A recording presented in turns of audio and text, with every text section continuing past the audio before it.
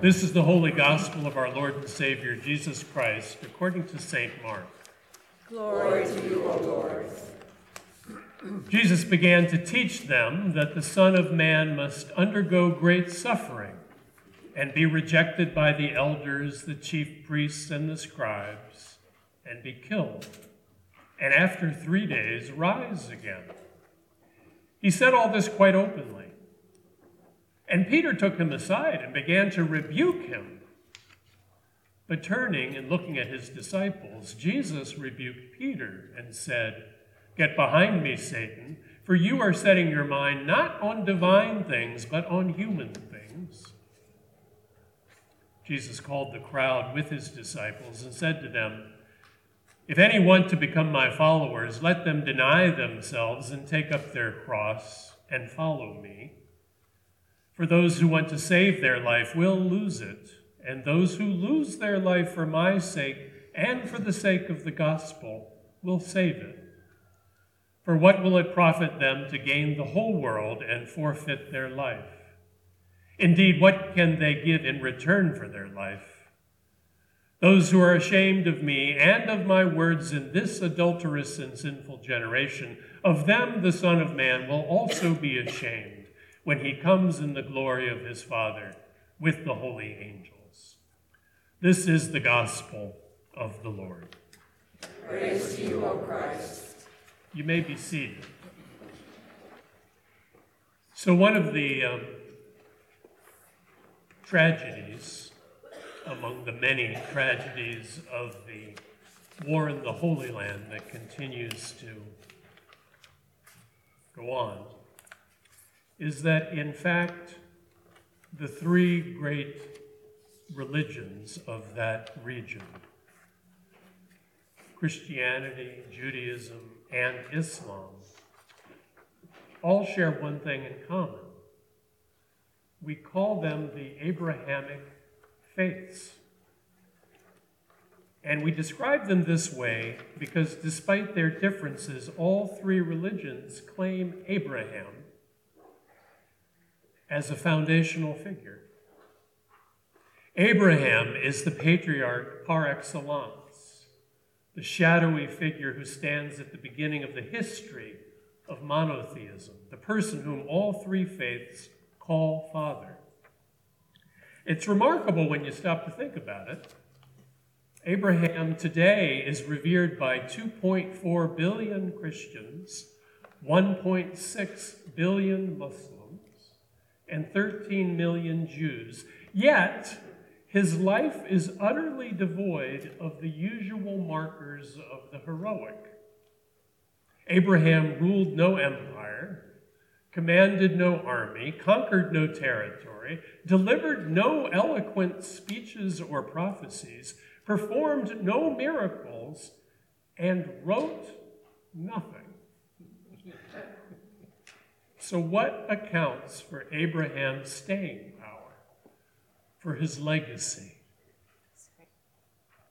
St. Paul famously gives one answer, the one I tried to tell during my children's story, and that is that Abraham is a pillar of faith, a model for how we should listen to God's word and follow it, just as Jesus commands in our gospel text today. And if you remember the basic facts of Abraham's life, you can see why. When we first meet Abraham and Sarah in Genesis, then called Abram and Sarai, they are old folk without any children, ready to settle down for a quiet retirement in their hometown of Haran. And then from out of nowhere, God extends to them a bewildering invitation. Leave your home, leave your family and friends, and go where I say. You thought your life was coming to a close, but it's not. You have one last adventure ahead of you, God says. I'm not telling you yet where we're going, but trust me. The land will be full of promise, and you will be blessed. I will not only give you a home, God says, but even at your ripe old age, I will make a family for you, And not only that, but from this time forward, all the families of the earth will be blessed through your fruitfulness. Imagine if you received such a message. It must have been an astonishing thing to hear, and a nearly impossible one to take seriously. And yet, Abram and Sarai respond in trust. They set aside their own expectations about the future and listen afresh for God's guidance for their lives. And even when the direction they receive is both unexpected and full of risk, Abraham and Sarah are willing to trust. And in time, through much struggle and strife, God gives them a new life, a new family, a new and enduring home.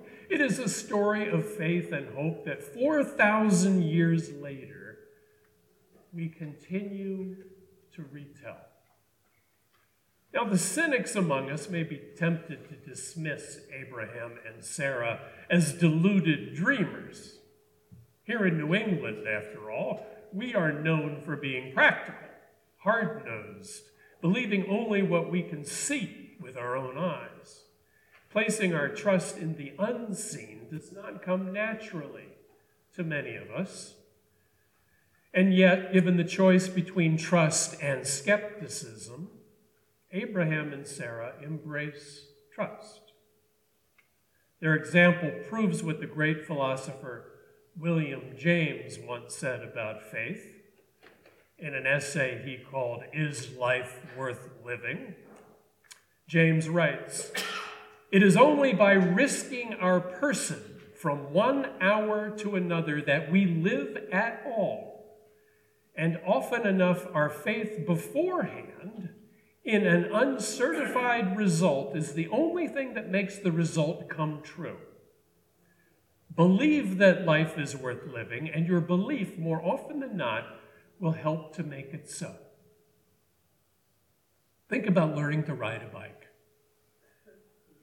When you first get on, you're full of fear that you're going to fall.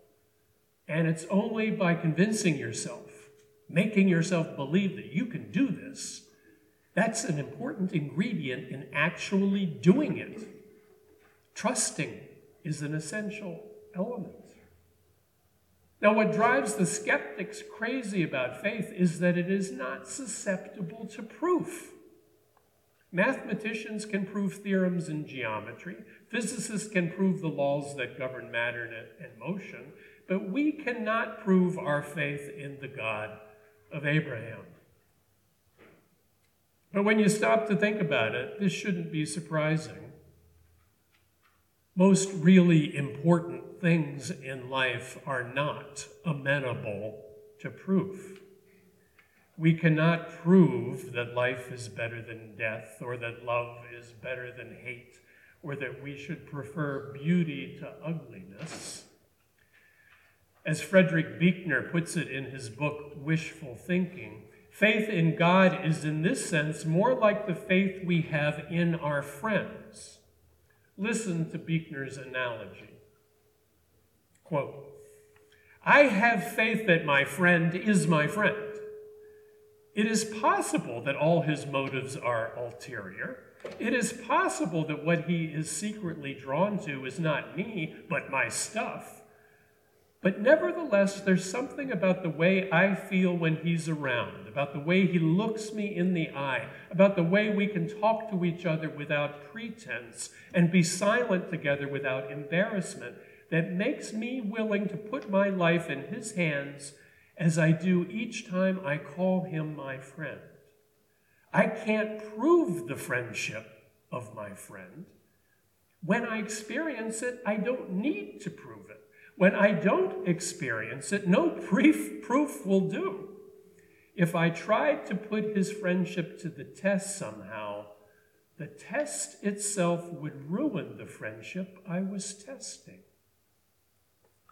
So it is, concludes Buechner, with the godness of God. Now, too often we tend to reduce faith to a question about what we believe. rather than in whom we believe. Yet faith is more like trust in someone than it is like belief about something.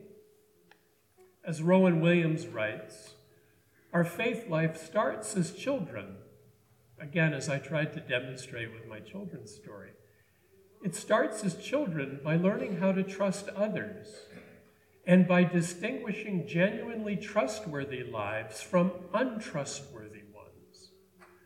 Likewise, the reason we Christians immerse ourselves every Sunday in word and sacrament is precisely because it is there, in the gospel stories about Jesus and in our own dramatic reenactment of his last meal with his friends, that we encounter him, Jesus the person, and are given the opportunity to renew our decision to trust this man above all others as the embodiment of God's desire for humanity.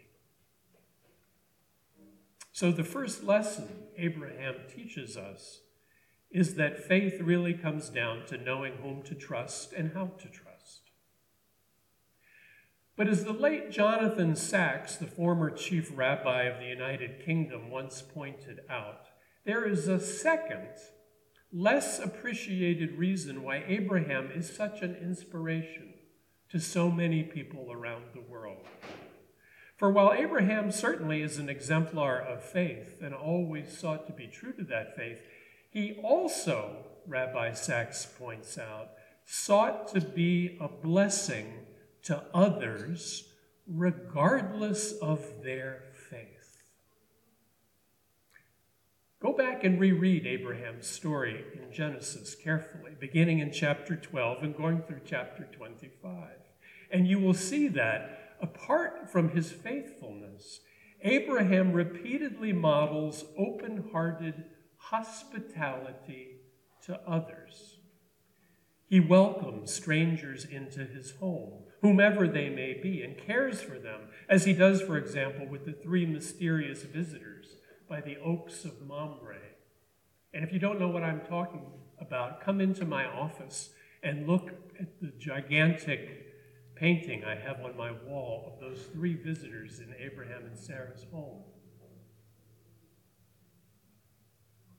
And when, for example, Abraham's own nephew, Lot, chooses to live among the wicked people of Sodom, Abraham does not condemn him or them, but rather he pleads with God to show mercy upon the people, rather than to destroy the whole city for the wickedness of some.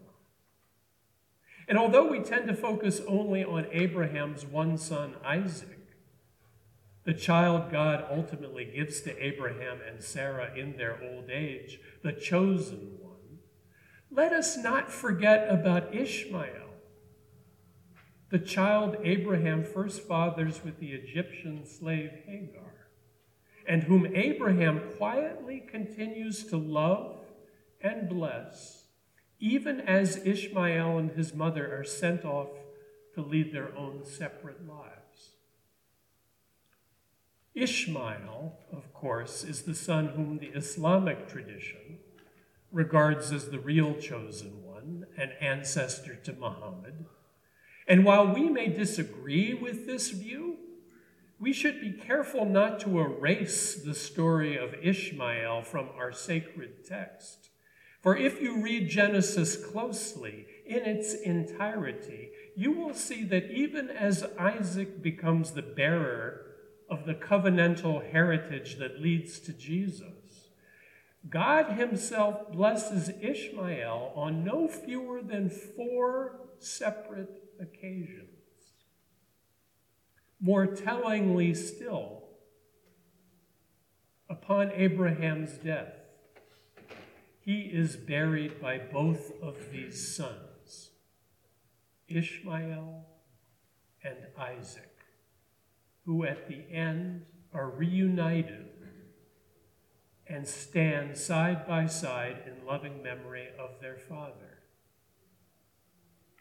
This is the image I want to cling to as we pray about violence in the Holy Land. We Jews, Christians, and Muslims have so much to learn today from this one poignant scene at Abraham's graveside. And we Christians need to be open to the possibility, as Abraham was, that God may have chosen Isaac for one very important purpose and Ishmael for another. Yes, Abraham is a model of faith, as Blessed St. Paul writes, but Abraham is also a model for being a blessing to others, regardless of their faith or lack of it. It is in his very ordinary humility and in his openness to God's presence in the lives of others that Abraham emerges as such an important person for our age. Again, to quote from Rabbi Sachs, Abraham impresses by the way he lives, not the way he forces or even urges others to live. Abraham teaches that it is not our task to conquer or convert the world or to enforce uniformity of belief. It is our task, rather, to be a blessing to the world. So my message this morning to you is a simple one. Trust in Jesus and be a blessing to others, no matter whom they may be. Amen. Thank you for listening to this week's sermon from Holy Trinity Evangelical Lutheran Church in Newington, New Hampshire, part of the Evangelical Lutheran Church in America. You can find us at hteLC.com, and don't forget, you are loved.